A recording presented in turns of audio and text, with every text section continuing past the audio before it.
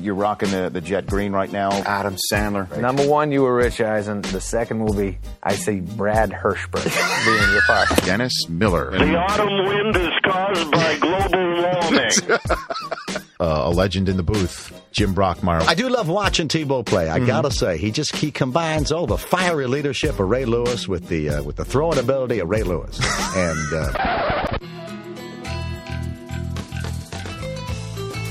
I don't download many podcasts, but when I do, I prefer the Rich Eisen podcast. Here's your host, Rich Eisen. Welcome to the latest edition of the Rich Eisen podcast presented by Bud Light. 17 regular season weeks are in the books. 12 teams remain. It is time for the playoffs, and it is time for a playoff edition of this podcast, which means we got to step up our game. And I'm glad that Chris Law, my podcast producer on the audio side, is all rested and relaxed. Welcome back from vacation, sir. Thank you, Rich. Chris Brockman, my television producer, who I lost to 8 games on the Thursday Night Football.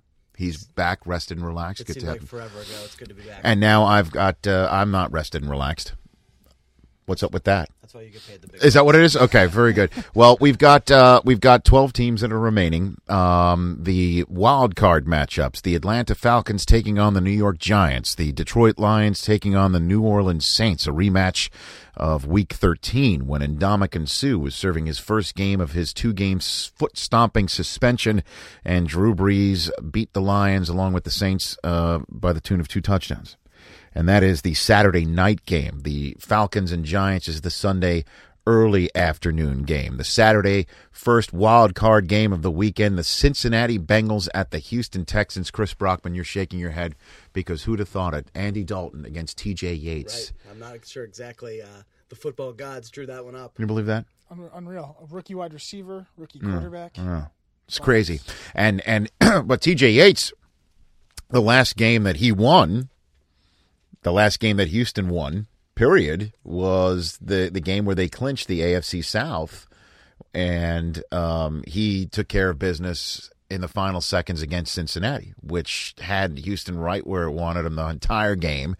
So this is going to be an interesting first game of the wild card weekend, which means either Cincinnati or T.J. Yates-led Houston Texans is going to be a divisional playoff team, either at Baltimore, which is where Houston would go if it wins, or Cincinnati at New England, which is where New England wants it to go, as opposed to Pittsburgh.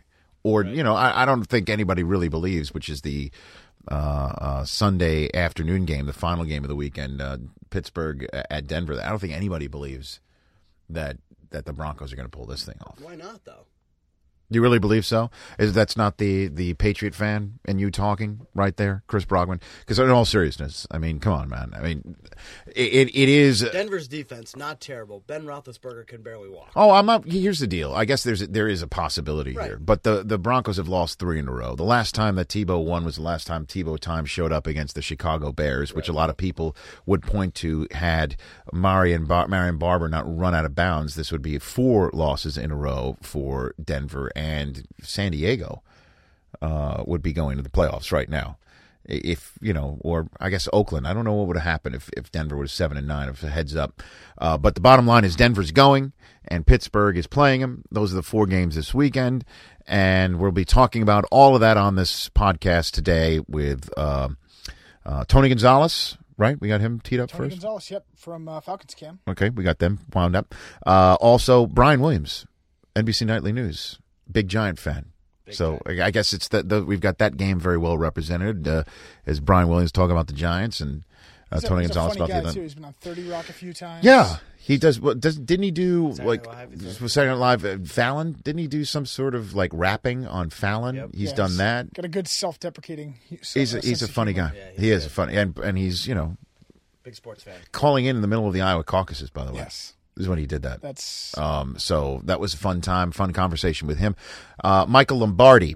There's lots to talk about with him because a lot of people always say to me, what do you do in the offseason on NFL Network? And I laugh. I scoff. And then I laugh. Right. Because you guys all know that once the season ends, all 32 teams become news again. Right. And how as the regular season dwindles down, fewer and fewer teams have relevance. because they've dropped out of the playoffs. For instance, the St. Louis Rams, how much have we talked about them over the last 6 to 8 weeks? Very little. St. Louis Rams discussion. Now, they've blown out their coach. They've blown out their general manager. They are news. The Indianapolis Colts, we have not talked about them very much other than just like what will they do with Peyton Manning, which is the topic of discussion the last 3 or 4 weeks. But between weeks 8 and 14, how much are we talking about the Colts? Now they have blown out the Polians. Jim Caldwell's going to stay. The Chicago Bears are relevant in the fact right now, even though they have not made the playoffs, because they have blown out their general manager, but Lovie Smith is staying. All of these things need to be discussed with Michael Lombardi, including the Jets, man. What's going on? That was ugly.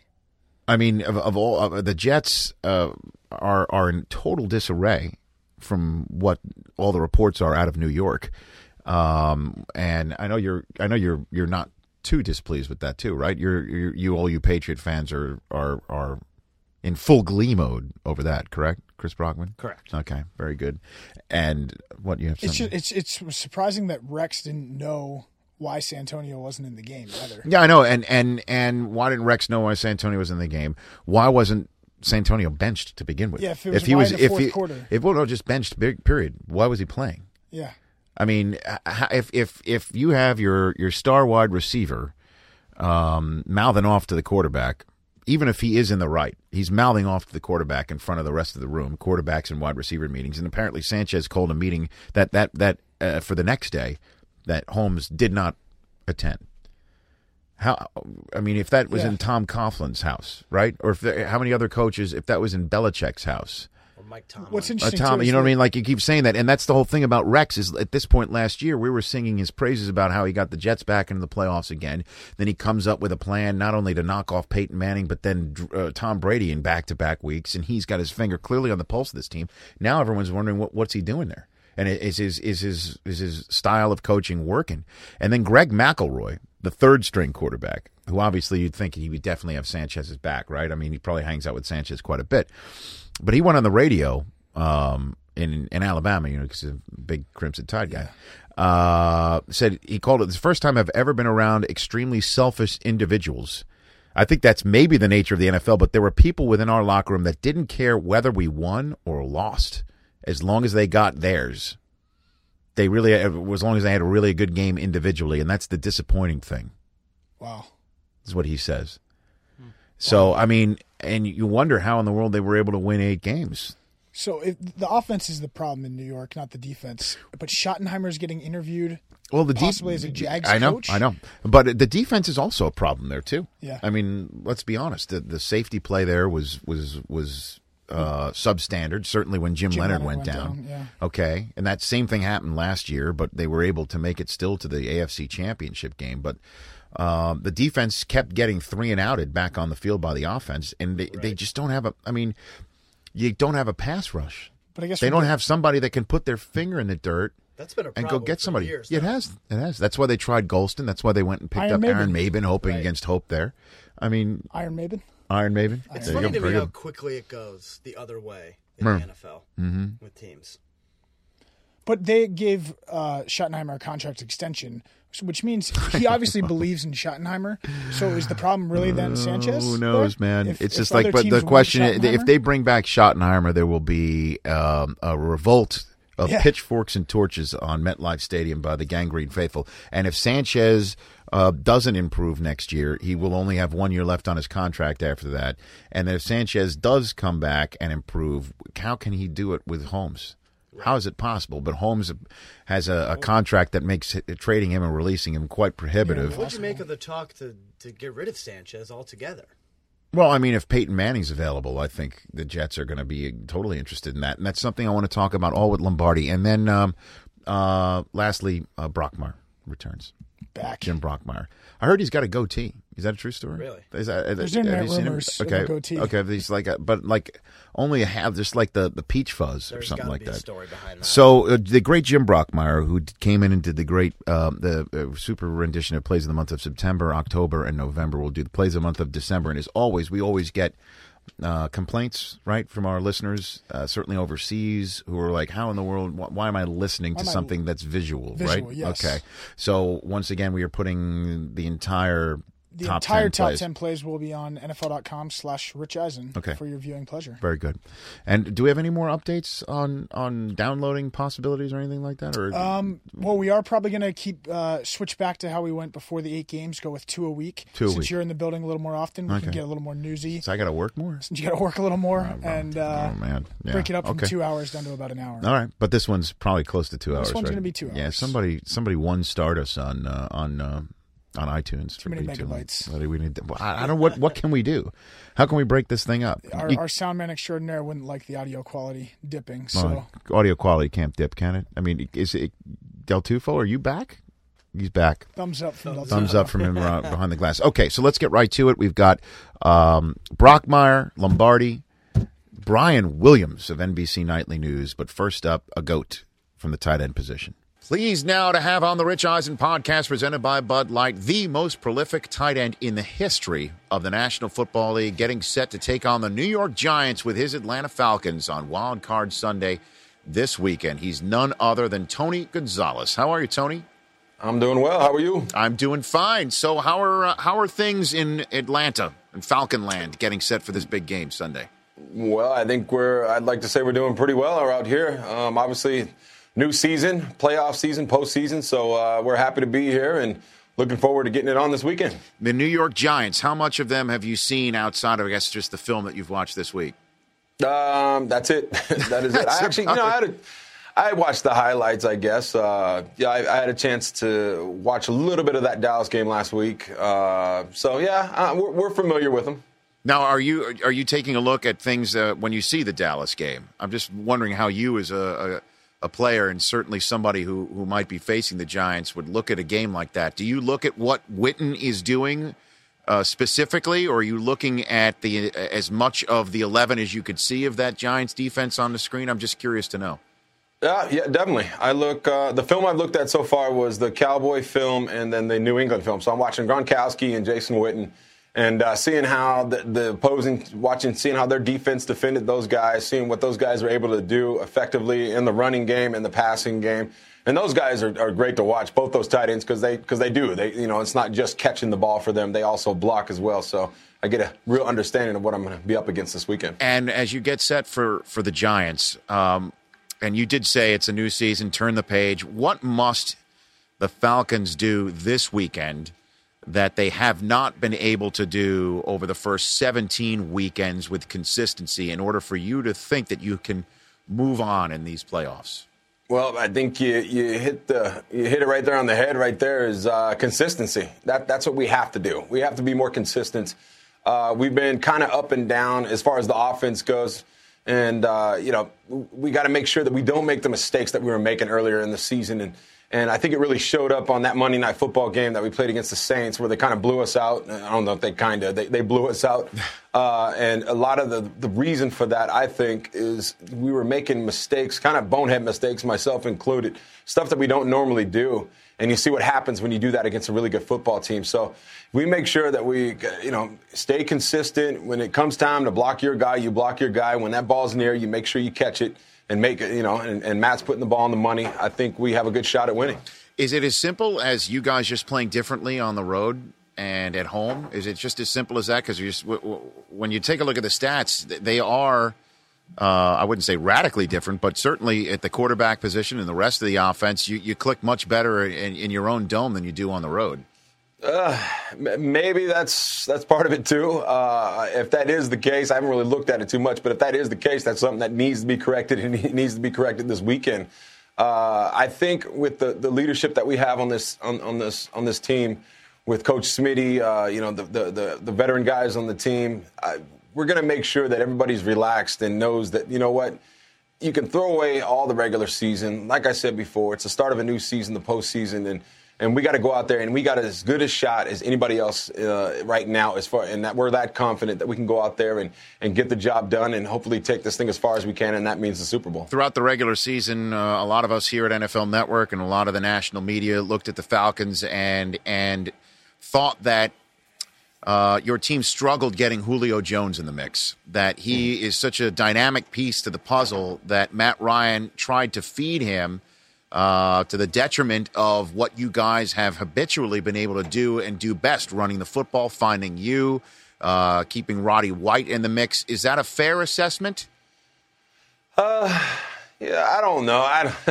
It's so hard, Rich. I mean, I'm not, the offensive coordinator, the quarterback. I mean, I'm glad I play tight end sometime because right. you get questions like that, and I don't think that was the case to a certain extent. I mean, obviously, a guy like Julio, why wouldn't you want to get him the ball? And the guy's dynamic. When you put the ball in his hands, he can do some crazy things with it. And I really do think that maybe the offseason kind of hurt us a little bit, not getting that timing down with him.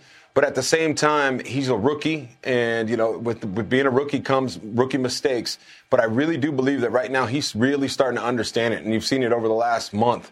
Our offense, when we get it going, we are clicking. Besides that Saints game, I think we are clicking as an offense right now. We kind of turn that corner. People are talking about that identity. What do you want to do? What are you going to be? I think we're going to be whatever it takes. If we go up to New York and we can't pass the ball, guess what? We're going to start pounding the ball with a guy like Michael Turner. And if we can, run the ball, then we can put it in the air with Matt Ryan, Julio Jones, myself, and Roddy and Harry Douglas. So we have turned that corner. I'm very confident, and Julio is a big part of that. And like I said, over the last couple of weeks, you've seen what he's been able to do, and it's only going to help us be that much more potent on offense. Yeah, I mean, he leaps off the screen.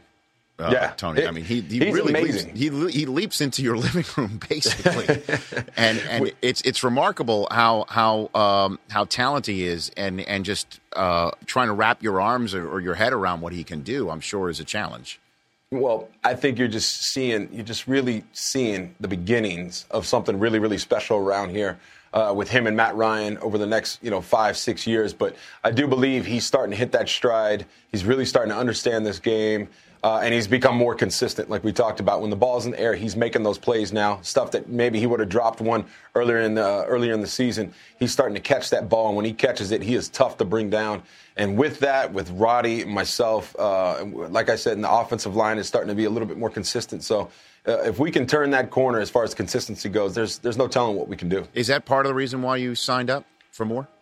Absolutely. I look at the future of this team, and it's bright And I figured to myself, you know what? I feel pretty good. Knock on wood. I've been healthy this whole season, and hopefully that continues.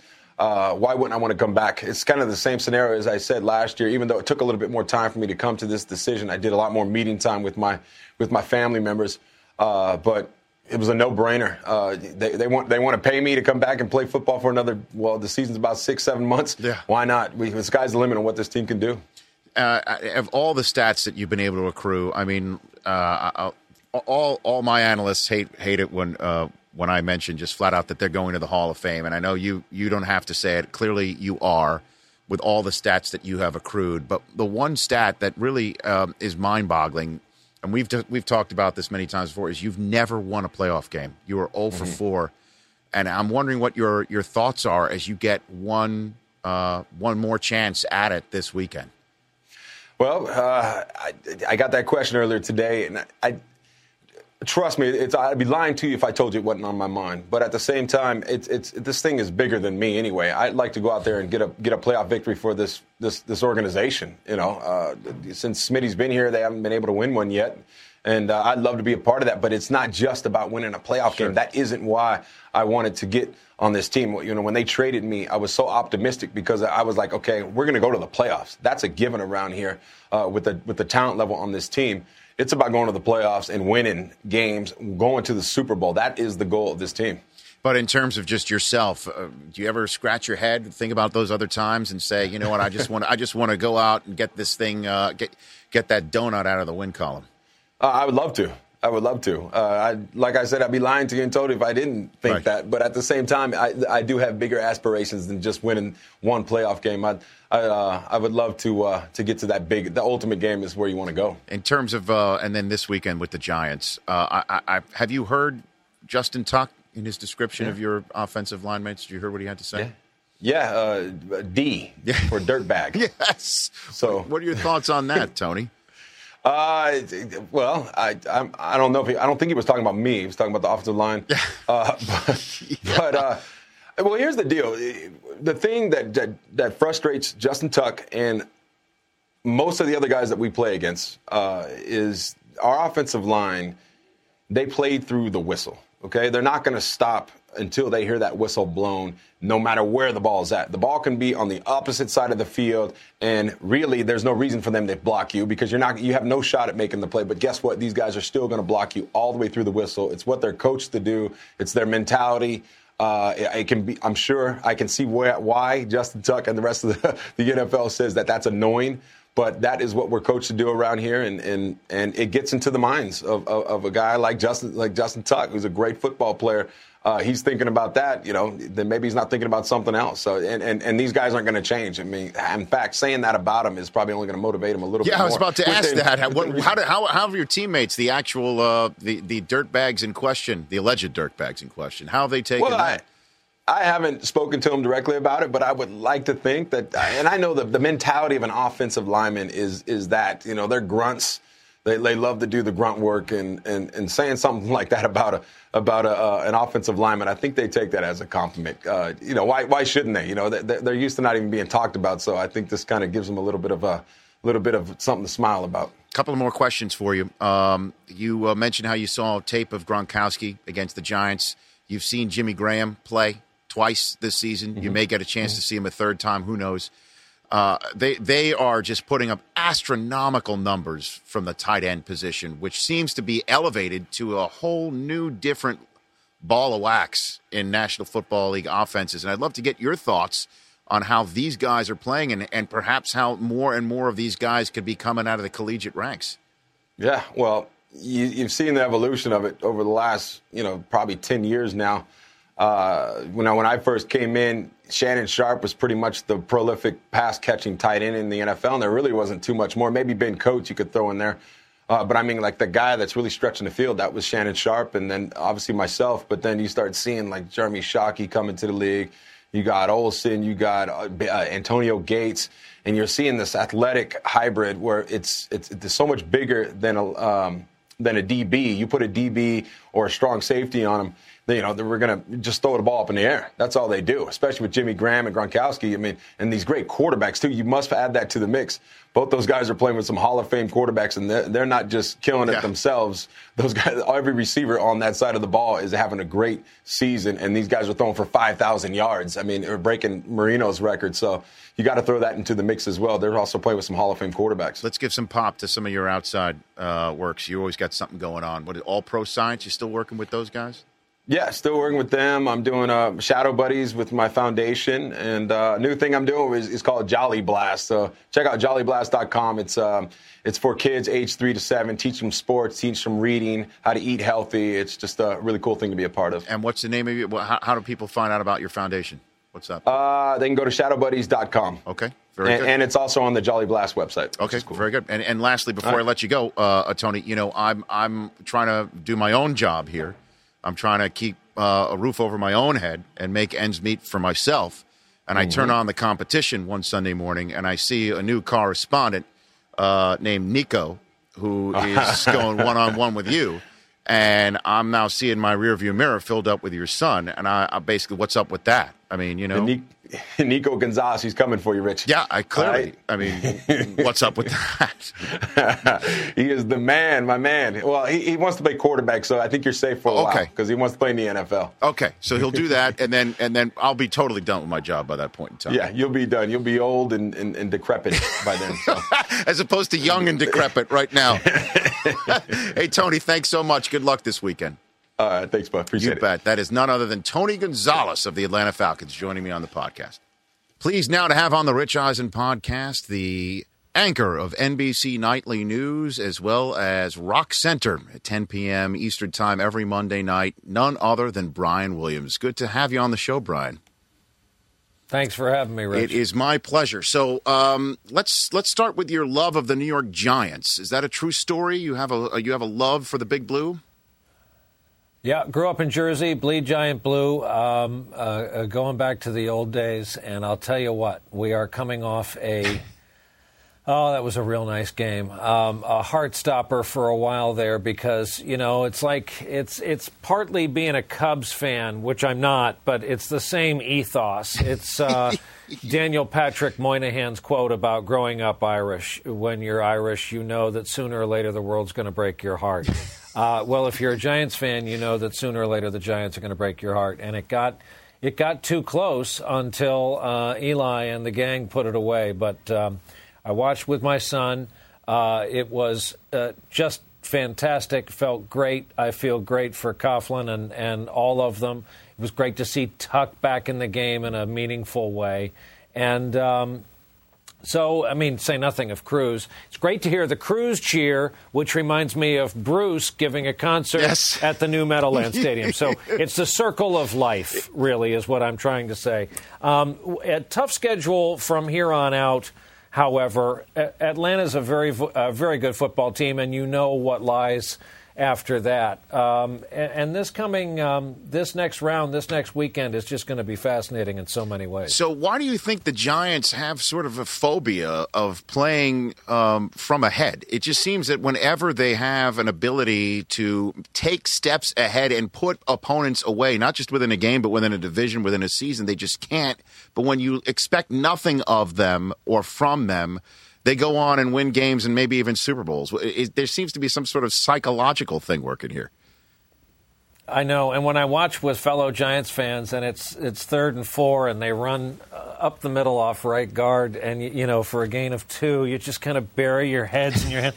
It's the same running play they've been running all of my adult life. I don't know why that is, and yet you saw the stats on the screen during Sunday Night Football, and Eli's new place in the record book. And we all know now it's famous among fans how they turn on these spigots in the fourth quarter.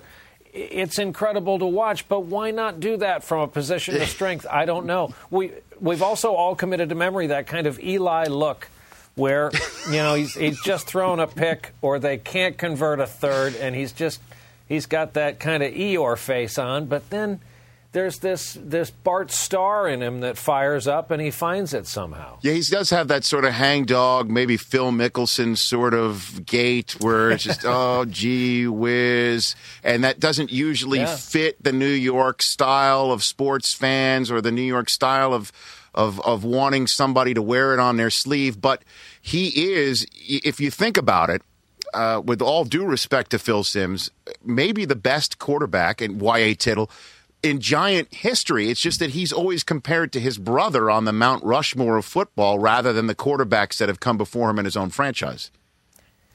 Yeah, and boy, I even said to my son, what must it be like for his big brother to be watching that game Sunday night? And you mentioned Phil Simms. That was... those were golden years. You think of Simms, you think of Bavaro, you think of LT prior to his involvement in the criminal justice system. Yes. In the New York area, in addition to Bob Papa, we have Carl Banks on the broadcasting team. We have Howard Cross that we get to listen to on the radio coverage. All of these great names. You remember Pepper Johnson, the other member of the linebacking corps.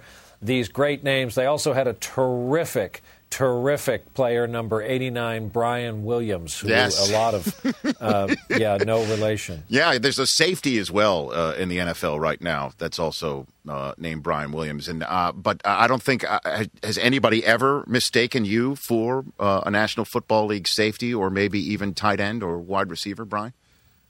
You know what, Rich, when people see me in person and just see how cut I am and how stacked, they often say, I'm the same way. Which one are you, the professional athlete or the broadcaster? And I know you get it because of all the corners and running backs named Eisen. Yeah. And it's also my cat-like lateral movements that I have that usually don't get to show off. Or at least your cat-like face. So, yes, that's right. Very angular. What was your high school football career like? I know you did play some back in the day. What was it like, Brian? It was, thank you for asking. Sure. I'm surprised you haven't read about it in New Jersey High School Sports Monthly. It was brief and violent. now it's become vogue to know about Don Bosco and their high school football program. That was the stuff of legend. When I was in high school on the Jersey Shore, we played schools in the Catholic School League with names like Our Lady Queen of Peace. Don't believe it, by the way. They came out of the tunnel, about 1,000 silver helmets. And these are just killers, trained killers. They're not queens of peace at all. St. Peter's, Jersey City, Christian Brothers Academy. Nice names, really peaceful, chill, religious names. And it was just pugilism on the field. I played outside linebacker for about 11 minutes, and I was an offensive end, also number 89. Team picture's hysterical. My neck looks like a number 2 pencil with a helmet on the end of it. I took a helmet in my right knee in 1977. I walk with a pronounced limp to this day. I've had 3 operations. I get regular aspirations, injections. I'm in line to get a total knee replacement as soon as I can identify 3 weeks off. No, it is a chronic, has been since 77, chronic problem, spent a lot of senior year on crutches, and my right leg is like you just don't want to see it. Wow, I did not know. That's why you're not really seen cutting a rug pretty much anywhere, is what you're saying. Yeah, I mean, there are days in this building in New York when I limp like a pirate, and most of the summer interns just look at me like, "Where's the eye patch, dude? What's going on?" Well, again, you mentioned how it's difficult to find 3 weeks in your schedule. With our conversation, before I do send you back to the Iowa caucuses and the rest of the presidential election and all the news going on in the world, I do want you to, if you would indulge this podcast, going game by game in the playoffs and filling it out like an NFL, like an NCAA bracket, and then we come up with a Super Bowl winner. Last year, Charles Barkley did this for the podcast. He didn't really, let's say, show off much of an acumen, although he did predict the very first Packers-Bears playoff matchup in the history of those two teams. But I'm wondering if you'd indulge me real quick and fill out this bracket so we can show off how much you really know. Well, here's the problem with the bracket. All of my brackets stop at one game that's a big problem for me, and not to get schmaltzy. Sure. But I pull for 2 cities through their football teams, and that's Detroit, Michigan, and New Orleans, Louisiana. Mm-hmm. So both cities have had their challenges, and both have become news stories for us, and I have a personal connection to both cities. Sure. So when those 2 teams play, when the Lions play the Saints, it's like I feel like the Pope, the president, I have to be a total agnostic. I feel like when the president goes to the Army-Navy game and spends one half on the Army side and the second half on the Navy side, and I'm not wussing on you here, but I just can't get past that, because to say that the Lions or the Saints are going to win that game, I have to go back to both cities. Yes, you do. I have to show the love to both cities. Both cities deserve a win. They do. So, Eisen, if I tell you that Green Bay has more talent, in their shoulder pads than most teams have had all year, that would indicate something to you. So that would be okay. That's one thing. And I try to be a realist about my own team, the Gents. And we didn't even get to the Jets, by the way. Well, I would go for it. No, please have the floor. If you. I just New York Times. I just don't know if you've got Santorum on the phone or anything like that. I don't want to take you. I have Sanchez actually on the phone. You do. That's even better. That's even better. I'll tell you, we were on the plane coming back from L.A. to New York during the Jets game, and I had the Wi-Fi going on the plane, and the New York Times filed a piece after the Jets game that was so harsh about the play of the Jets quarterback, Mr. Sanchez. I think a lot of people have to do some soul searching in the off season for the New York Jets. It's when you live here in this market. I'm one of those Giants fans. I celebrate the Jets' success. I don't. I'm and I'm a Yankee fan who thinks it's great when the Mets do well. So there's no schadenfreude. There's no sports schadenfreude out of you, basically. No. And I feel bad for Jets fans because I've watched their emotions this season, and it's really tough. I take no pleasure in what's happened to them. Yeah, is there any head of state or anybody that you've come across in your end of the business that's a Rex Ryan type person that basically is as boastful and as bravado filled that you've ever come across, and that you sit there and wonder if this person has the ability to back up what he's saying? I'm just wondering if there's any sort of cross-pollination here, maybe. That's very interesting. And the people I'm running through in my mind, offline, you may recognize some of their names, off-pod, I should say. Yes. They're mostly producers, and they are. I tend to like people like that because leadership is really addictive, and leadership is what they teach at places like West Point. Civilians are under such a misconception that West Point's about learning how to fire a weapon. It is, but mostly it's a management school. It teaches you how to get other people to obey your commands and follow along, how to lead. And so I've known some producers and some bosses in this business who have that swagger and that bravado. What they all have in common, most of those that I'm thinking of right now, is that physical size to go along with it. There is something about that where if you look the part, as Ronald Reagan did, physically, right, you can stand up there, tell Americans, tell your team, tell the media, tell your fans where you intend to go. Trickier part is getting them there, as Mr. Ryan found out this season.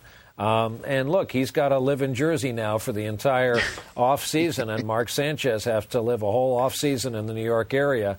So this is going to be rough for them. I bet. So just to sum it up, you think the Green Bay Packers have the right stuff, although you don't know what will happen should your Giants happen to visit there in Lambeau Field. And we all remember the last time that happened when Tom Coughlin looked as red as a tomato, and I was genuinely concerned for his face, let alone his team's ability. So you don't know what's going to happen there, if I can properly sum up and put the words in your mouth, correct? Yeah, the gents on the frozen tundra, that's, oh boy. I haven't wrapped my head around that. Yeah. I'm all about Atlanta. Yeah, it's going to be, starting this weekend, it's going to be interesting. There are some games I'm just giving a mental bye to. I have zero interest. We might as well flip a coin. Don't even bother playing them. Let's save all the time, trouble, and travel. But I'm ready for this. The second half I look forward of the to season. it, Brian. Thanks a lot for spending time here on the podcast, and Happy New Year to you. Thanks, Rich. You too. You bet. That's none other than me. Brian Williams taking some time out of his busy schedule to join me here on the podcast. Pleased to have back on the Rich Eisen podcast presented by Bud Light, none other than one of our top information men, longtime general manager and front office man in this league, Michael Lombardi. Good to see you, Michael. Good to see you too, Rich. Where to start with you, man? I mean, there's so much going on to the point where our conversation could be dated by the time it ends, but we'll just go for it right now as we talk on a Tuesday, the day after so much happened in the NFL. I do want to start with the Jets, though, first. Even though they didn't fire a general manager, didn't fire a head coach, they seem to have one of the more unstable situations going on in the National Football League. And what do they do from here? Because they've got a quarterback who regressed this year, no doubt about it. They have a $45 million wide receiver who reportedly blew off a meeting, and the quarterback who called it, right? Mm-hmm. And then had a mutinous moment in the huddle to the point where his own teammates had said, basically, go away. And he's coming back. And they all just had a press conference on Monday as if, yeah, and even the offensive coordinator who is completely under fire, if he's not hired by another team as a head coach, he's back too. Is that truly a possibility that the Jets just stay status quo over the next several months? You know, listening to everything, it was Raider-esque. the Jets have become the Raiders of the East because there looks like a lot of dysfunction within the organization. Let's start with Santonio Holmes. I mean, really, a lot of people within the organization on the coaching staff feel like his presence and his demeanor most of the season was costly to their endeavor of winning. And they feel like he can't come back for them to win. Mm-hmm. The problem is, and why the general manager was probably at the press conference, is they have to pay him $7.5 million, whether he's there or not. They owe him $7.5 million. So they're trying to massage this into a situation where they can bring him back. And it's going to take all of Rex Ryan's skill to do that because he's got a separate locker room right now. He's got a lot of players that are looking to him to make the right decision on Santonio Holmes, whether to bring him back or not. And he's got a general manager who signed him and traded for him that is kind of locked into bringing him back. So it's a very, very tough locker room to handle. The Brian Schottenheimer offensive coordinator one is surprising because most people in the league, including in the Jets organization, feel like Rex was going to make a change there. But all of a sudden, he's got 2 years left at almost $4 million. Maybe that's precipitated no change with the coordinator as well. It just strikes me as it's not a nightmare scenario because nobody's injured catastrophically, maybe career-wise, but that would be a nightmare scenario if you do have to start from scratch. But it's close to one. I mean, if you think about it, the Jets could have missed the playoffs on Sunday by winning, and then things didn't go their way, and at least they would have had that sort of momentum going into the offseason. Instead, they lose to one of their hated rivals, and they lose to one of their hated rivals with the quarterback who's been in such the hot seat because of his regression, throwing 3 more picks, 2 to the same defensive lineman. And the $45 million wide receiver, who was the must-sign of last year's truncated offseason, does what he did and doesn't get benched by the head coach. Yeah. And is allowed to play. And then the head coach says after the game, I didn't know why he was benched.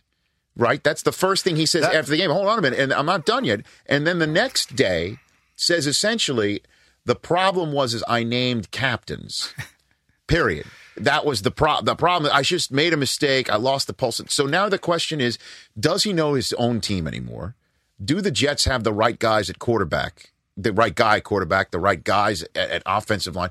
So everything from the general manager and coach and the way that this whole thing's been set up is now under question. That's a nightmare scenario for the Jets moving forward. Embarrassing to think that the head coach of the team didn't know when a player was getting benched. And then the next day defended the player, which basically alienated the other team. And I think the other team, you mean the rest of the team, the fashion of the team. And I think this is really the case of leadership and how teams become divided. And typically it's called the law of threes. There's 3 groups of people on a team. There's one group that'll do anything you want them to do. Then there's the middle group that is undecided on what to do. And then there's the third group that really causes a lot of problems and creates havoc within the organization. What Rex Ryan's doing, and that's where Santonio Holmes is right now in Group 3.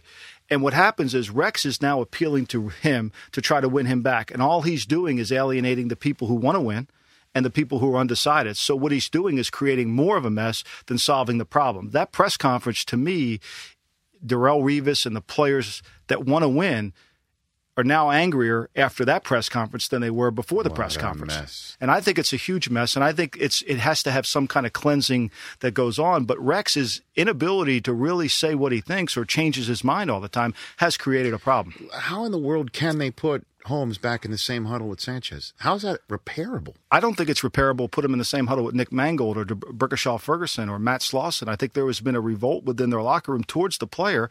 And even though they came out and they said, we're going to take the C's off everybody's chest, that doesn't answer the problem. There's dysfunction. And here's the other issue. Bill Walsh always would say, the hardest war to fight is the Civil War. And we have to focus on beating the opponent, not beating ourselves. And where the Jets are right now is in the middle of a civil war. So the Patriots are so far away from them to compete with. It's not even worthy even mentioning them in the same sentence at this point. No question. But that's who they have to beat, and that's their competitor. And I think Woody Johnson, as the owner, is probably in the dark a little bit here because he's got faith and he's listening, but he's also got commitments financially that are tying some of these decisions together. Right. And in that respect, is it possible that the reason why Ryan and Tannenbaum didn't put Holmes on full blast, thus risking what you said, the group of threes, 2/3 being alienated, is they've got to rehabilitate him in terms of a marketplace. Is that possible? I know that his contract is very player friendly, and who in the world, is one thing to send a 5 to Pittsburgh and get him for what they got him for, but who's going to trade for a guy who clearly did something like that? Is it possible, though, that they're trying to game the marketplace by not putting Santonio Holmes on full blast and say, hey, we're thinking of keeping him? No, I think everybody knows. I think when they gave him the contract, there was a buyer beware because he was one step away from being suspended for the league year. We know that. He's had trouble with the commissioner. So when they did that contract, people were a little bit, are you really going to pay him? I think they had 2 receivers last year that most people in the league felt like, are they still going to be the same player once we pay them? Mm-hmm. Braylon Edwards and Santonio Holmes, and they chose to pay Holmes. Now I think it's their really problem, and they're not going to get away from the 7.5. They're not going to get a team to come along and say, we'll take your problem, and oh, by the way, we'll pay your $7.5 million as we move along. I think that's a real hard sell. This is my last question. What about the concept that even though his methods are not desirable, that Holmes is right, that the coordinator doesn't know what he's doing with a quarterback that doesn't know what he's doing, and there's a head coach that won't go in and set it straight? And what if Holmes is right? Well, Holmes is saying it in a different way than Jericho Cotchery said it back in the beginning of the summer, or Derek Mason said it before he was jettisoned this year. Mm-hmm. So we know there's problems within the structure of the Jets. It's Rex's job to no longer be an assistant coach and step in to become a head coach and make some tough decisions. When you get the head coaching chair, you're presented with some problems that you have to make that are difficult, that you can't really walk away from. You can't just take the C off of somebody's uniform and think we're a high school team and it's all going to be better. And I think what Mason was saying, what Cotchery was saying, adds credence to what Holmes is saying, but Holmes is doing it in a much radical, dysfunctional way. Let's move to the Colts. Were you surprised? Not really. No, I think when you listen to the press conference, I don't think Jim Irsay, the owner, liked the plan that Bill Polian put in place for the continuation of the Colts organization. I think he still liked Bill Polian. I don't think he was as fond as Chris Polian, and I don't think he liked the succession plan. And so in order to get a new succession plan, he needed a clean house. It did strike me that way, too. The one line that Irsay said was, I think Bill's closer to retirement, he said, or something of that. And when I heard that, I thought that he maybe said, hey, Chris, I know you work hard and et cetera, but Bill, you're the guy I want rebuilding this team, and I want you here for as long as if we, let's say we keep Peyton 3-4 more years and we get luck, and I want you a part of that transition. And Bill might have been able to say essentially that I can't guarantee that to you. I'm thinking maybe 1-2 years, and then it's Chris, and that's when Irsay decided to blow it up. That's what it sounded like to me. And it's interesting that there's reports out, whether they're true or not, but there are reports that Irsay wanted Chris Polian reassigned. And by that press conference, you could sense he did want him reassigned. And it was hard for him to get rid of Bill Polian and make this decision, but I think he felt like Chris Polian wasn't the right guy to lead his organization. It sounds like the Shanahan situation in Washington, D.C., in that respect. Am I off base by saying something like that? I think there's similarities, and I think it's really, as a father of 2 boys who love football, I think you put your son in a precarious position when you make this move. I think you're better off. Kyle Shanahan would probably be a head coaching candidate today had he stayed in Houston. I think he made a career mistake in going into this, and certainly you want to work with your father, and I think that's just really a wonderful thing for a father to work with his son. But in professional football, it becomes a little bit of a difficult situation to handle. Because if it doesn't work out, what do you do? And because the blame is going to kind of go around, and it may be your son's fault, it may be your fault, but essentially it becomes a difficult operation. Were you surprised about what happened with Chicago, with Jerry Angelo? In a sense, I am. Yeah, because the McCaskey family typically doesn't make decisions with years on a contract. They typically allow things to kind of go. They don't like dead money in that. They don't like dead money, and there's really nothing wrong. But I think, again, we've talked about this with the new CBA, with the new TV deals, and we know we have 10 years of labor peace. Owners were going to be a little bit more willing to extend themselves out on contractual issues with their organization to make sure they're fixed correctly. So in a sense, 2 years in a row not fixing the backup quarterback clearly was a problem, and not willing to take on some of the issues that he needed to take on. I think that's why Jerry's no longer there. Yeah, but they said Lovey's staying. Right. And how can you go and find somebody outside your organization? Maybe they get somebody inside. But how can you go and get somebody outside and basically say, hey, I want you running this team, but I'll tell you what, this is your coach. I mean, how can you do something like that? Currently, that's what the Colts construct is going to look like, although Jim Irsay did not go and do what the Bears did, which was put out a statement on Tuesday saying, Lovey's staying. Right. He didn't say that about Jim Caldwell. He said, for the moment, this is what it looks like. How can you do something like that?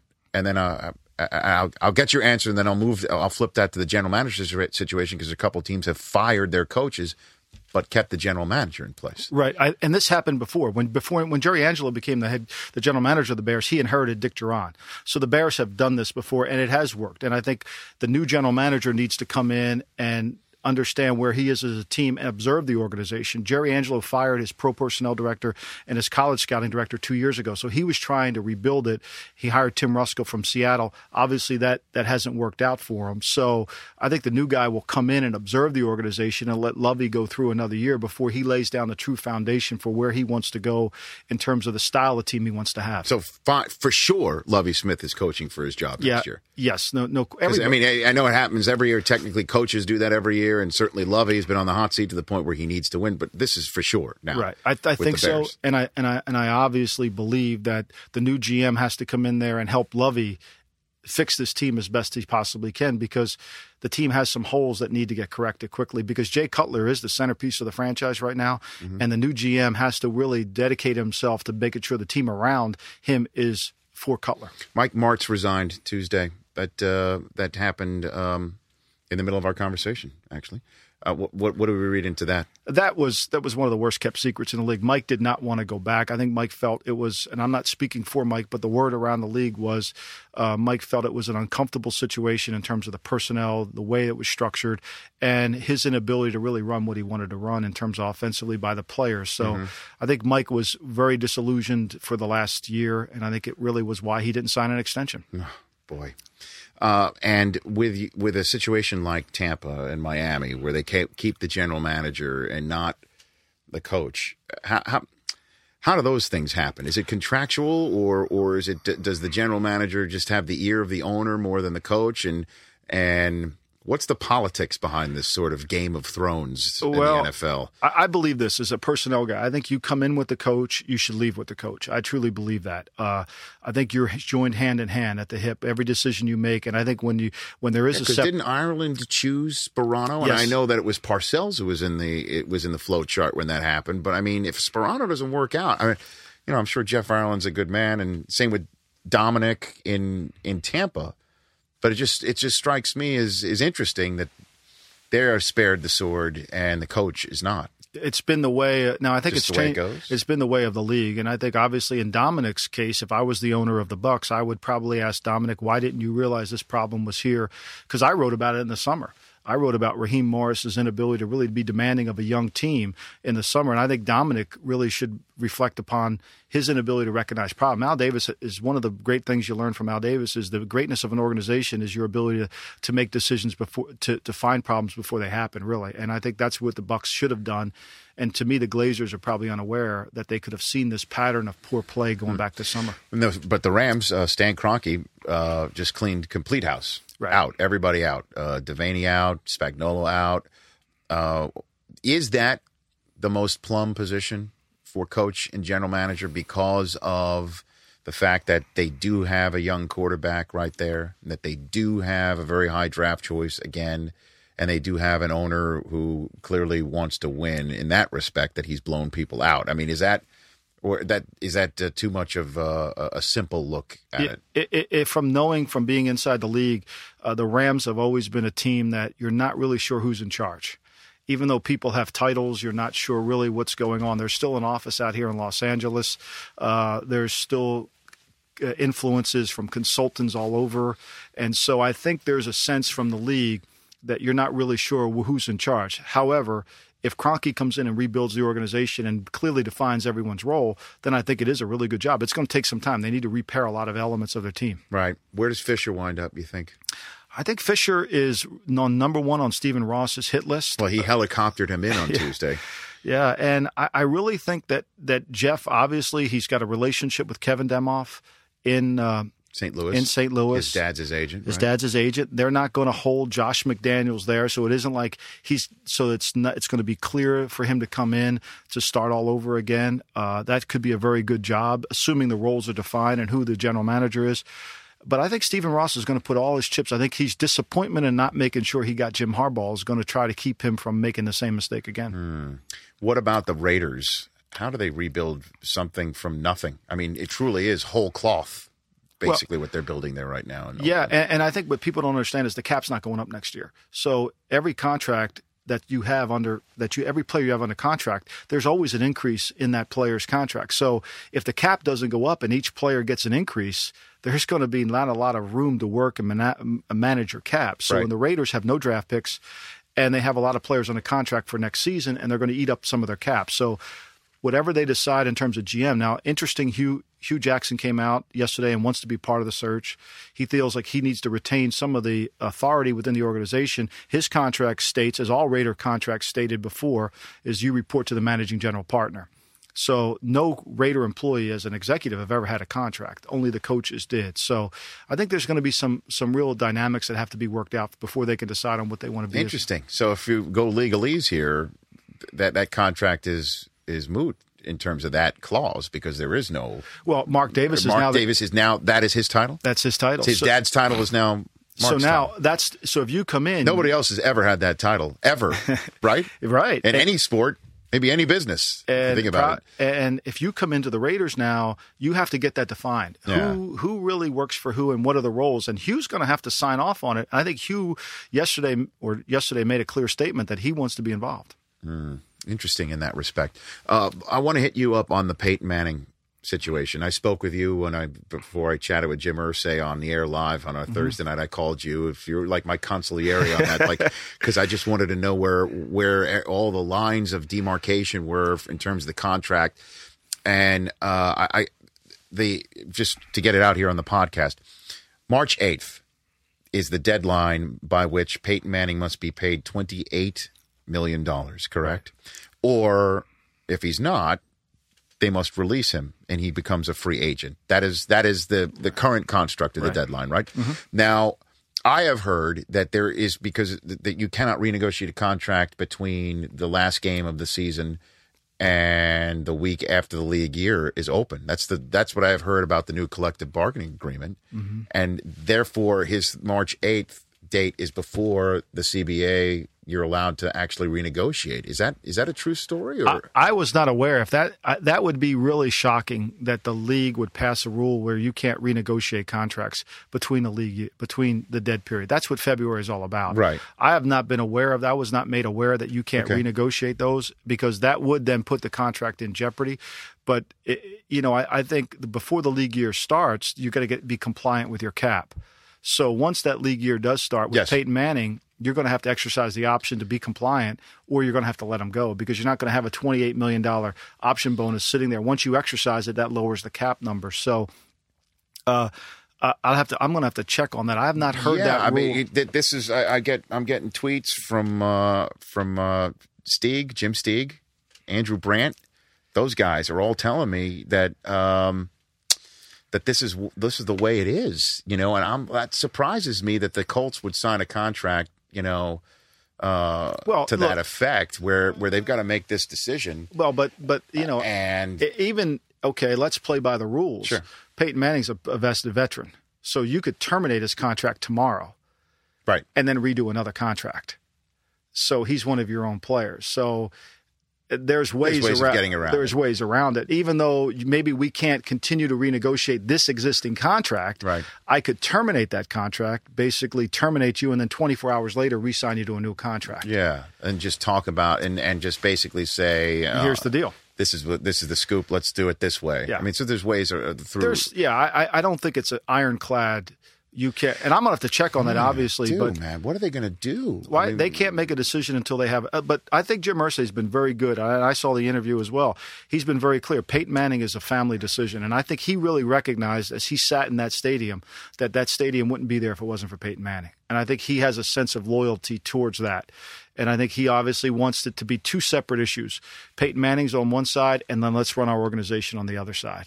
And so let's go forward with whatever we want to do in the draft, whatever's in the best interest of the Colts, and then we'll deal with Peyton Manning separately. And I think that's probably the right policy. Interesting. Let's move to the playoffs this weekend. Yeah. Let's get you in the here and now as opposed to everything else. Unless if I ask you everything that needs to be asked, I mean, where do you is there a surprise? Obviously, if you knew it, that wouldn't be a surprise. I think what people, why coaches don't all get fired on Monday after the season is there has to be some meetings and there has to be some decisions that are made. Whether how do you want to proceed with the staff, and if you're not willing to change some of the staff, maybe that affects your job moving forward. Is that what's going on in Philadelphia right now? I think there's probably some discussions, but I think Philadelphia's a different place. 13 years forms a bond between two people that just one losing season doesn't affect. And they didn't even technically have a losing season. They finished 8-8. If Andy wants to come back, but I do think Andy's going to have to make some concrete decisions. Obviously, Steve Spagnuolo is available as a defensive coordinator. He's going to have to make some decisions in terms of what he wants to do with his defensive coordinator. If Spags wants to do that, how do you not go and call him immediately, like now? I would think they would. Just call Juan and say, hey, Juan, listen, great try. Good job. I mean, you got better in the end. It was great. It wasn't a total disaster.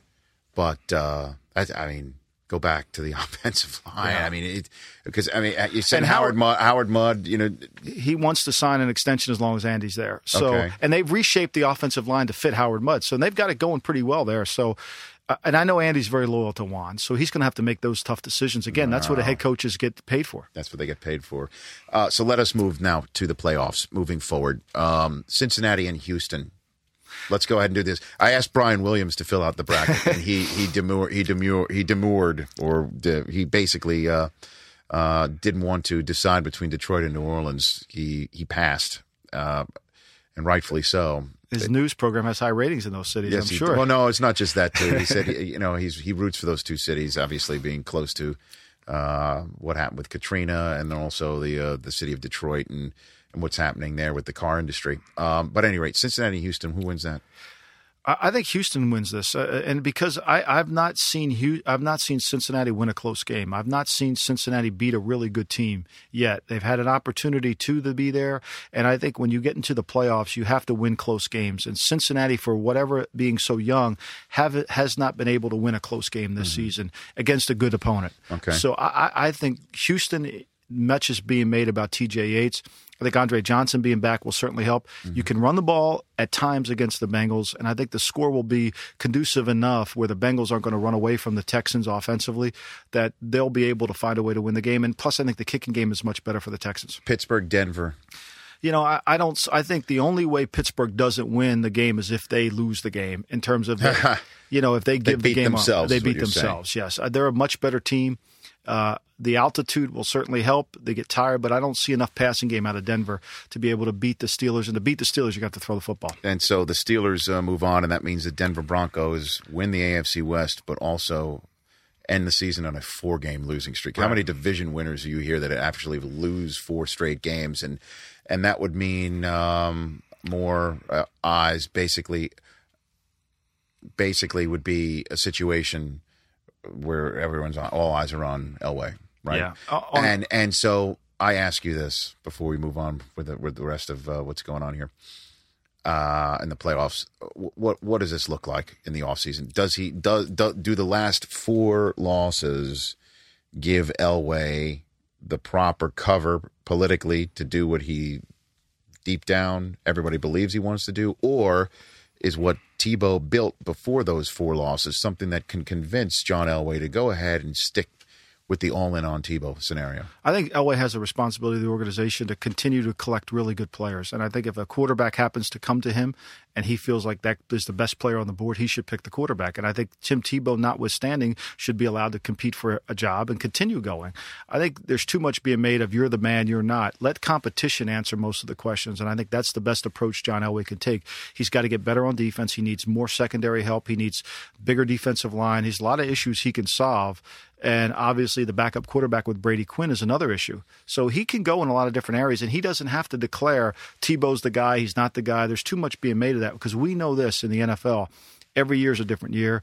Every year guys lose jobs. You just have to keep competing. So the offseason looks like this for Denver. Let's say if they lose this game at home to Pittsburgh, the offseason in your mind looks like anytime this was brought up to Elway, he says, we loved him, we want him to succeed. Right. He's the starting quarterback, and he will be the starting quarterback entering training camp next year.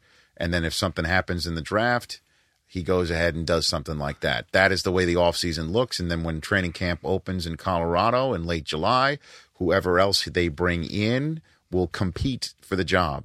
That's the way you look for it. That's how I would handle it. I mean, no one is going to be given a job.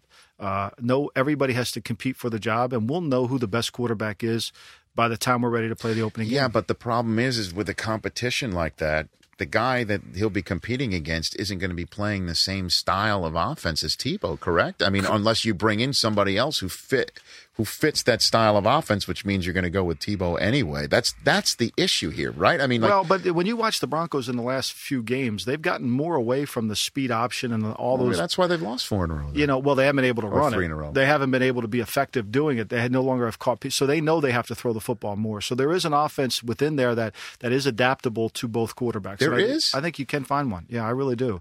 I think you would feature more of another area of the offense than you would if Tebow was in there. Every offense becomes more conducive to, remember, quarterbacks, it's about what they can't do and modify your offense around that than what they can do. So I think you can do it.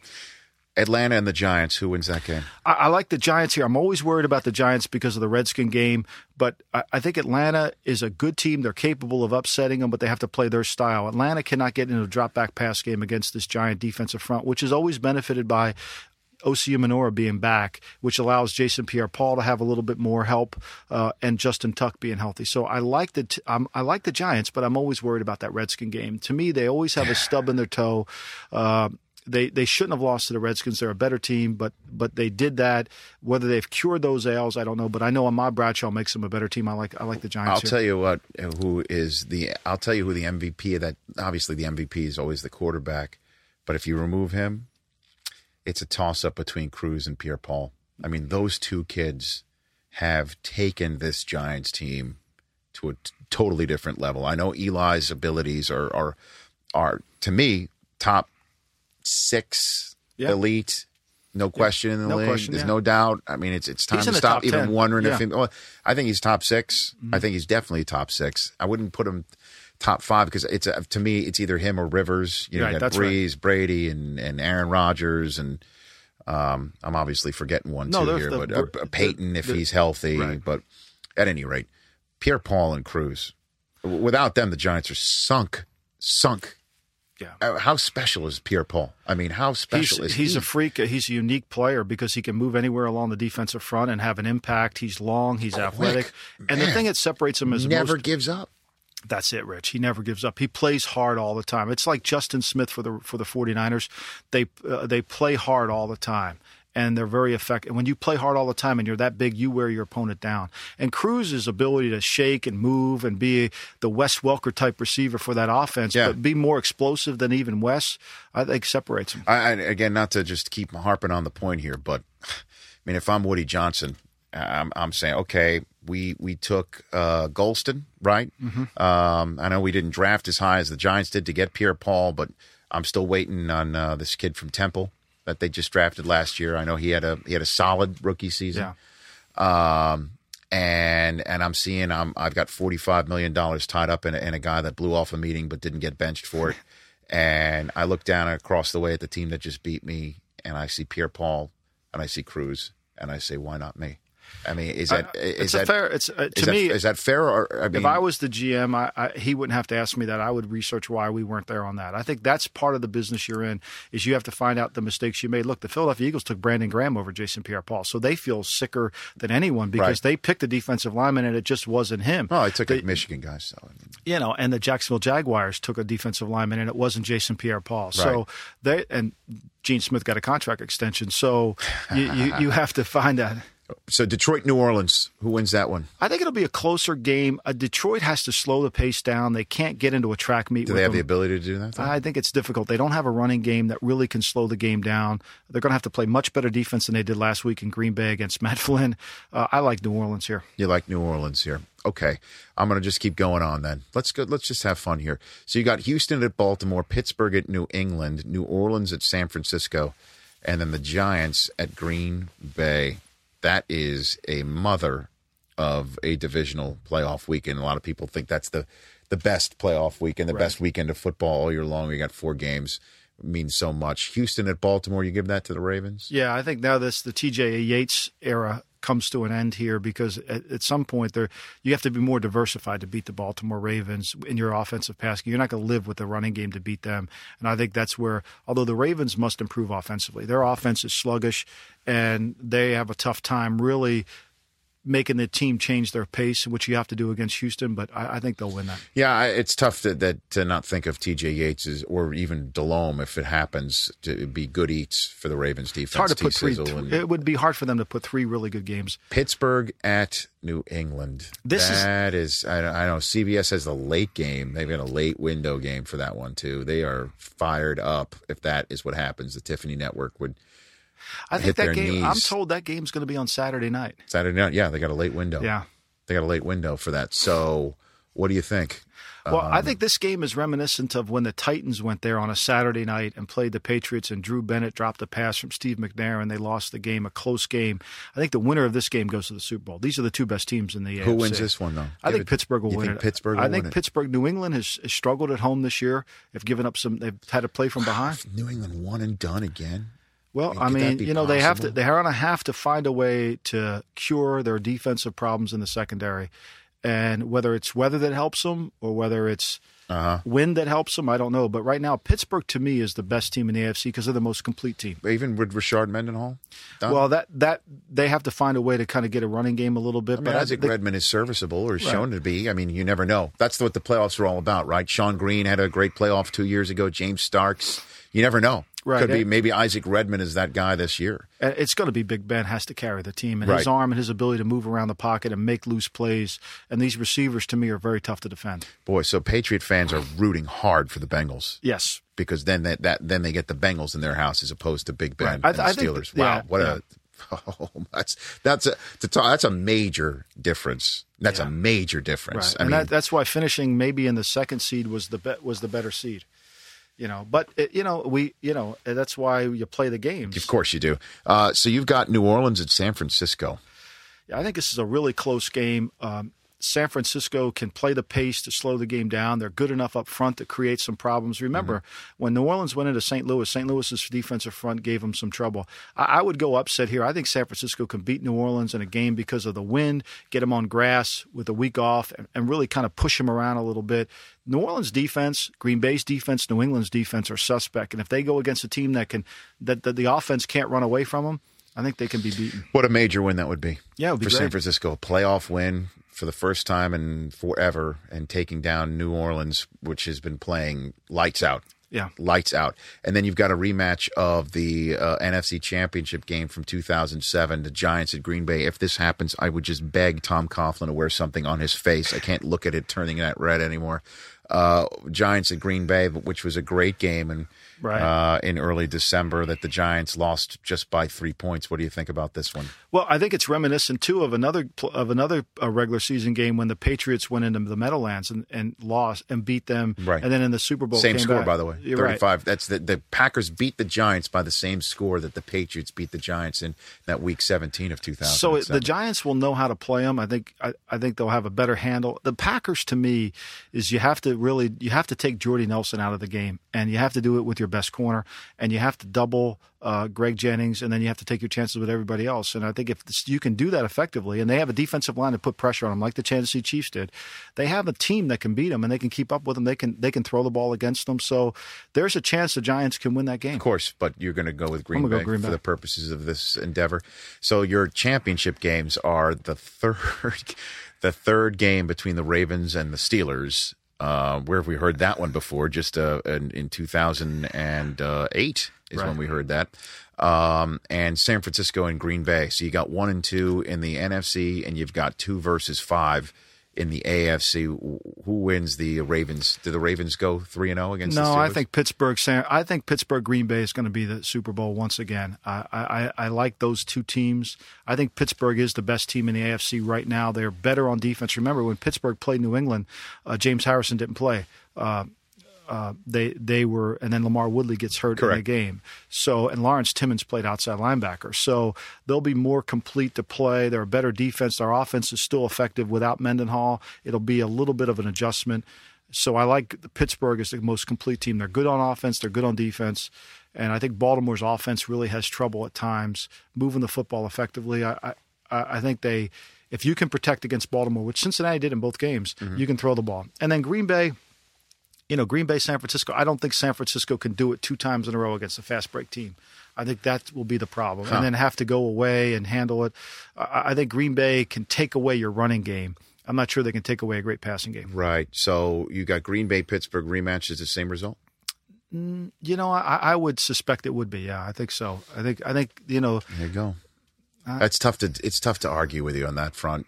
Although all of what you've said as sound and reasoning, and obviously all the film and tape that you view, all of that said, if Big Ben's ankle doesn't hold up, this all goes out the window, right? It all goes out the window. Isn't that amazing when we were there on Thursday night, Cleveland, Pittsburgh? It's a Thursday night game. It's nondescript. Steelers are going to do this with one hand time behind their back. Second quarter, what happened in the second quarter of that game could resonate all the way through this playoff bracket that you just filled out right now. It's unbelievable. It's unbelievable. And we saw last year New Orleans lose in Seattle in a shocker. And so the playoffs, anything can happen. But, just taking a step back and reflecting, I think that Pittsburgh, obviously, if Ben's not healthy, that's a problem. Obviously, he carries them by what he does. Yes. And true to form, as I said at the beginning of this long conversation, that it would become dated by the time that we were finished. While we were going through the brackets, Dean Spanos said that both A.J. Smith and Norv Turner are coming back. Good. That they're not going anywhere. Right. And your first blush thoughts on that? I thought that Norv, I wasn't sure where he was with A.J. I said on Sunday that A.J. Dean and Ed McGuire were all hanging out on New Year's Eve together, so that obviously sent a message that they repaired their relationship or they weren't concerned about that. And then Norv, I think, really has done a good job. Look, the Chargers are in the playoffs if they could handle the snap on Monday Night Football against the Kansas City Chiefs. Right. And there's so many plays that you could point to during the season that the Chargers could have been there. And I think the mistake to make now would be to start over for Dean Spanos. I think one more year. Yesterday I talked about it being like what Bob McNair did with Gary Kubiak. Let's go one more year, see where we are. Let's repair the team. And if this team doesn't make a run, then it's over. So Lovey and Norv Turner, for sure. Right. Coaching for their gigs next year. For sure today, yes. Michael, thanks so much. Thanks, Rich. That's Michael Lombardi here on the Rich Eisen podcast. I couldn't be more thrilled again to welcome back to the podcast the legend of the booth himself, none other than Jim Brockmire, here to deliver the plays of the month of December now that the regular season is over. And Jim, good to see you. Happy New Year to you. Thank you. You too, Rich Eisen. Always a pleasure to be seen, especially in this odd little closet of a show you got going on here. And it's you brighten it up. You brighten the room. But I do quite literally, don't I? Well, I do have to say you look younger. You look young. I don't know what it is. Is it why? Really? I don't know. You got something. Is that? Oh, you're poking. I thought you. I thought you're being sincere there for a moment, but you're poking some fun at my facial. No, hair. I couldn't help but notice that you've got a goatee. I do. I tell you, it's against my grain to do something like this. I like to be clean shaven for the fans, but I have an opportunity. There's a Lumberjack show. I'm auditioning to be the announcer to do the calls for the Lumberjack show. It's a regional cable show. It's nothing to get too excited about. But, I have the audition coming up. I wanted to butch up my look a little bit for it. But unfortunately, due to a hot cocoa mishap in my youth, I cannot grow hair. I can't grow a mustache. So instead, I ended up like this, like a beatnik from the 50s, a guy who says hepcat and kind of snaps instead of applauds, and smokes those funny jazz cigarettes. But actually seeing it now on camera, it looks weird. I'm going to shave this thing off. Well, I mean, it is you. In a very certain way. Yeah, you are still the same person. Yeah. You're still the same legend of the booth. And I did not know about the hot cocoa mishap as a child. Yeah. Very painful. It's clearly left a mark. And but you still look great. And you're as great as ever in terms of your game that you bring to here. Hope so. We'll see. Let's hope so. And but before we get to the plays of the month of December, yes. As always, I need to ask you about your thoughts on some pressing topics in the National Football League. And as you know, there's the type of this is the moment of the year where coaches get fired, front offices let go. The one thing that's most surprising is what happened in Indianapolis, that despite their horrible season, Jim Irsay let go of Bill and Chris Polian, the father and son team there. Did that surprise you that they were let go? Well, you can't be that surprised, I guess, given their recent draft record. But it does serve as a reminder. It's kind of a cautionary tale, if you will, that, NFL front offices, these are not dictatorships. You don't get the job for life and then get to figure out some weird succession plan where your firstborn son gets the job. I mean, forget it. That's right. I just called the Colts the North Korea of the NFL. I stand by that because I tell you, that Chris Polian, he is definitely that pudgy-faced little Kim Jong-un. Kim Jong-un. That's a good name to say in the booth. Number 49, Kim Jong-un steps in. And that's the Chris Polian in this? Yeah, and I would say that Peyton's neck situation, Manning's neck situation, is probably the nationwide famine. Sort of, that's the parallel. So it did not surprise you in that respect. Let's talk Tim Tebow, which I know one of your favorite subjects. I love the subject of Tim Tebow. Love everything about it. Talking about him, looking at him, watching him from behind, from the side. I love everything about Tebow. Every angle. Every angle of the Tebow. But one thing that we didn't see coming was 3 losses to back into the playoffs. What are your thoughts on Tim Tebow now? Well, I think it proves that if you're winning ugly, you cannot stop winning, Rich Eisen, because then you're just ugly. That's all that's left. It's just the ugly part. Right. It's like that actor Steve Buscemi. Steve Buscemi? How do you pronounce it? No, it's Buscemi. Buscemi? Bruschetto? Steve Bruschetto. No, Steve Buscemi. Buscemi. Yeah. He's a wonderful actor, a big star, got his own lovely TV series on HBO, but if he did not have success as an actor, he would just be weird, snaggletooth Steve, the really too intense guy that you see at the office. You know what I mean? So my advice to Tim Tebow at this point is to maybe shorten up that weird Dutch windmill of a throwing motion you got there. Remember to scramble forwards and not backwards. That's very important. Mm-hmm. And win. Most of all, win, because I don't care which God you pray to, 6 for 22 and a losing effort in the NFL, not going to cut it. So not going to keep your job. So you think it's going to be a tough one against the Pittsburgh Steelers for Tebow this weekend? I think it's going to be very, very difficult for Tim. Have you noticed about Tim that when he gives interviews, he sounds like a 6-year-old who's dying to tell you a story? Have you noticed that about him? I've not heard. Check it out next time. He sounds like he kind of repeats, and then the man, and then it's kind of like that. It's really just like that. Very excited. Yeah, a lot of extra detail you don't need, and a great deal of enthusiasm. Now I know you're a man who's all about humility. Oh, yeah. The fact I've been forced into it. Didn't used to be, but now I am. Yes. Yeah. And in that respect, what happened with Rex Ryan and the Jets, a lot of people think it's a comeuppance for a braggart to go out in the method in which the Jets went out this weekend. What are your thoughts on the Jets and Rex Ryan and what happened there, Jim? Well, I think it's sad. I think that, when you talk that big, mm-hmm. you better back it up, or else, you're going to get your own team rebelling against you. That I did not see coming was him completely losing grip on the team, And you wonder what else is going wrong in Rex's life, you know. You think so, huh? Well, obviously the diet he doesn't have under control. Sometimes I wonder if he's going to eat any of his players. I thought that was a possibility a few times this year, that he just might forget what he's doing and take a bite out of a coach or a player standing next to him. Right. And just take him out. That would be... Yeah, just, I mean... Play 11 on 10 Well, would it surprise you? I mean, at this point, that's not any weirder than the foot thing. You know, if he just kind of bit into his play... if he mistook one of his players for some M&Ms and just went at him. But I don't know. There's got to be some middle ground also between Rex Ryan's hair and Rob Ryan's hair. Is there not some kind of middle ground there? I know you go with the Rex Ryan hair. Well, for sure. I can only do what I can do. You know, well, you could grow it long. You could do it. I could do that. I could go the Chris Christopherson thing. You could do like the weird, not so much here, a heck of a lot going on back there. Yeah. But I don't know. I'd it's the Sanchez. The Sanchez thing is just that's got to end. You know, I don't. I know Santonio rebelled, and you shouldn't do that. But can you really blame Santonio? I mean, I don't know what I'd be whining all kinds of crazy things in that huddle. If I had to deal with which Mark Sanchez is it? That's probably the. Well, I'm sorry. I got the play. I understand what play we're running. I want to know: am I running it for which Mark Sanchez?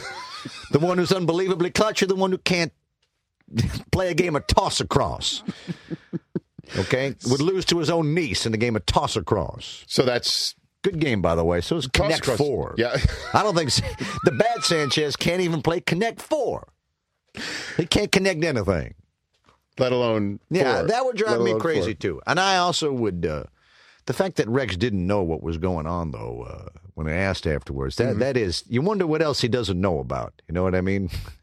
You really got to wonder. You know, are there certain personal hygiene things he's unaware of? Like Rex, when did you last shower? I really don't know. I was unaware that I hadn't showered in 2 weeks. These are all larger issues that I think need to be addressed. Yeah. Moving on. I think either way, the Jets are in for a long off season. Well, once again, Jim, you're current. You nailed it right on the head, and you're candy to say. No, and I truly mean it. Let's get to the I guess main course here. That was just the appetizer for us. Yes, that was just sort of the pig in a blanket of this segment.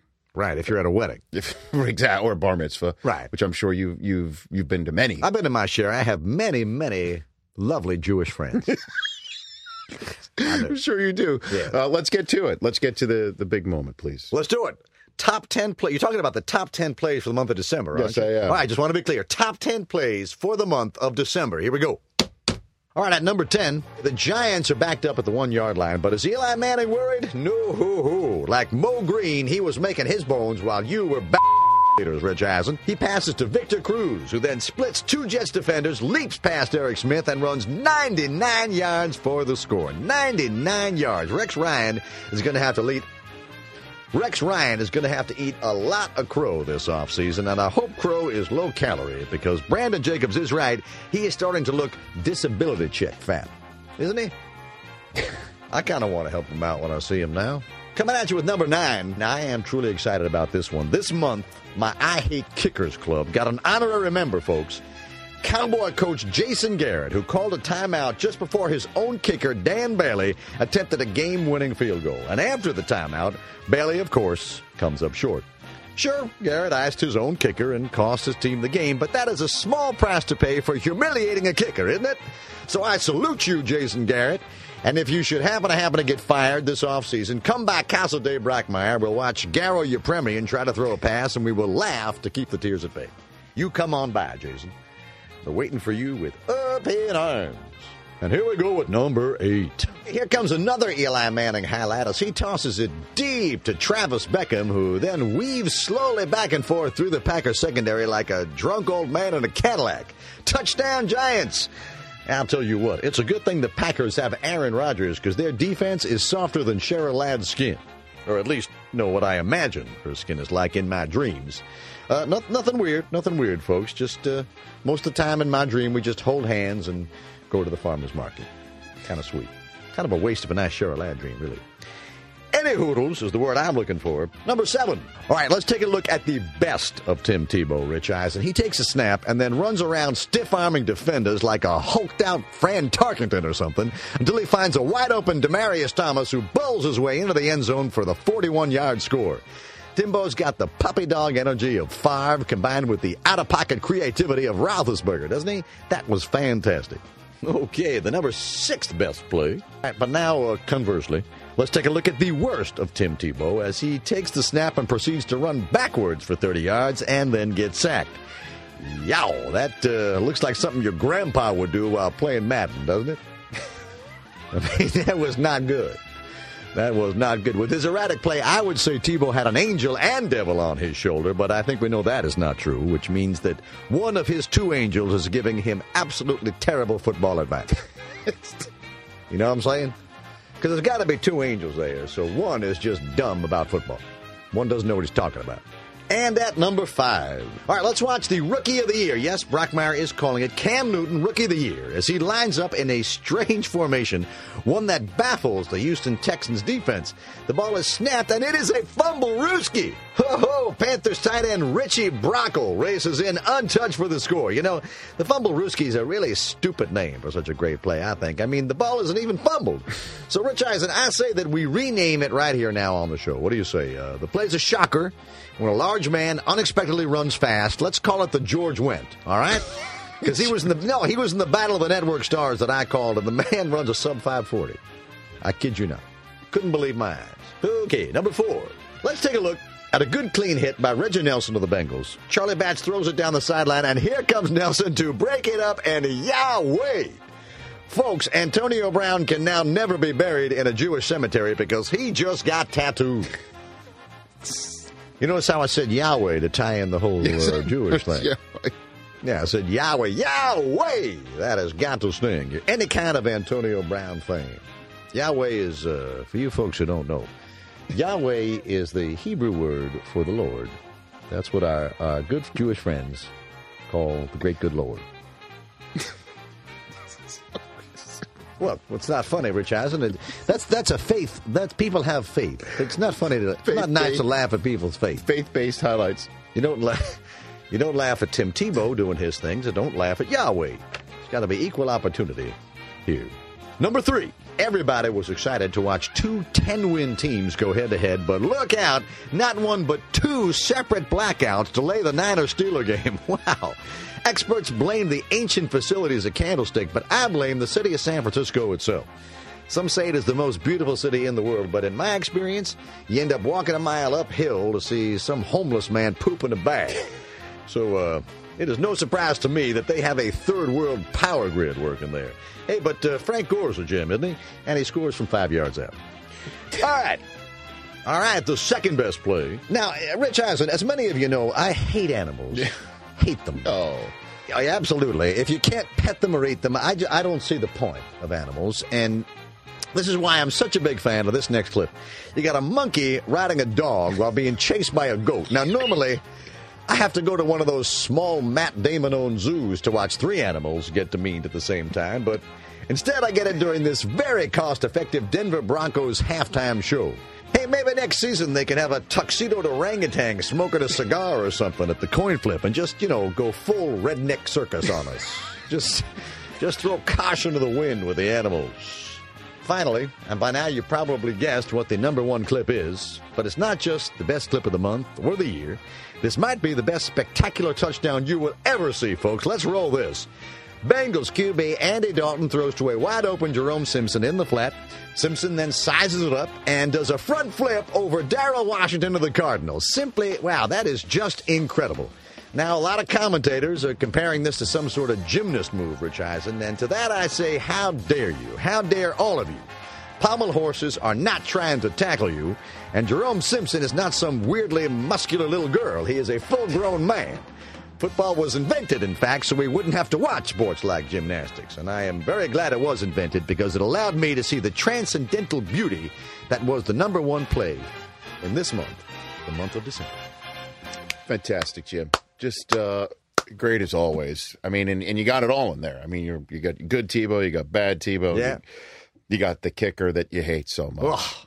God, but I do have to tell you though, I love the dog riding monkey. You like that? I can't get enough of the dog riding monkey. Yeah, well, we probably liked it for different reasons. Yeah, because you love animals, don't you, Rich? I do. I do love animals. You got that dog. Yeah, I've seen it. Yeah, I know. Seen him walking around. And have your pet spayed or neutered. Oh, right there. There is. Before I let you know, we're coming down to 12 teams left. Yes. For the chasing of Vince Lombardi and the yes. trophy. What's your pick? Give me your Super Bowl pick before I let you go. I'll tell you something. It's a stupid question, Rich Eisen. It's really? almost annoying. Oh, I don't mean to. Well, I don't mean to offend. There's only one. You could be cute, I guess, and try to say somebody other than the Packers, but it's so obviously the Packers. Who else are you going to pick? I mean, they're 15-1. They're defending champs. They're the only dominant team really in the league right now. So, it's the only reasonable pick at all. And you know something, folks? If anybody gets cute, anybody in the coming weeks, any pundit or poet or whatever you're watching, says somebody other than good picks the Saints or the Steelers or the Patriots, they're a liar and a fraud. Oh. All right, they're liars and frauds because they all know it. And so if you hear that, just listen to the wind because you will hear Brockmire's voice in that wind calling those people liars and frauds. You know who probably picked San Francisco? No. Musburger. Brent Musburger probably gonna pick San Francisco. That's the kind of punk move that makes Musburger. Brent. Yeah, I said it. Brent. Oh, kind of a name is Brent. Anyway. I think we should get out of Dodge here before you say anything you regret. Brent. It just sounds like a past tense verb. Like I brought Brent. Oh, I brent you some pastries for the afternoon. Jim Brockmire, everybody, here on the Rich Eisen podcast. Pleasure to be here. Great show. I want to thank everybody for appearing. The great Jim Brockmire, Michael Lombardi, Brian Williams. That was so much fun. He's so awesome. I had no idea he knew me that well when he was talking about the producers and about having a little bit too much of too many britches, pretty much. Bravado was the. I just like that the interns call him a pirate. He just he is as approachable as a person as you could possibly get. Yeah, for sure. He's a good man. He's got a good family, and he's as great as he's the greatest. There's nobody. I don't think there's anybody. And he dropped a Bruce Springsteen reference. He's popularly cultural. He's a pop culture figure himself. So, and also Tony Gonzalez. Want to thank him as well, and good luck to him. Can you believe he's never won a playoff game? I mean, every year when he's in the playoffs and he makes it. I mean, it's his 12th Pro Bowl selection, right? 12 times he's gone to the Pro Bowl, and he's never won a playoff game. How many years in the league? He's never won a playoff game. 13 years. Yeah, in the league. Wow. And this is only his 5th playoff game. He's been one and done every single time. So good luck to him, obviously. Next week, we don't have a guest scheduled yet, but we've got some things really working, don't we? Stuff in the This is works. good. I'm excited. Thank you, Chris Law. Thank you, Chris Brockman. And thanks to one and all. This is the Rich Eisen podcast presented by Bud Light signing off. Stay listening to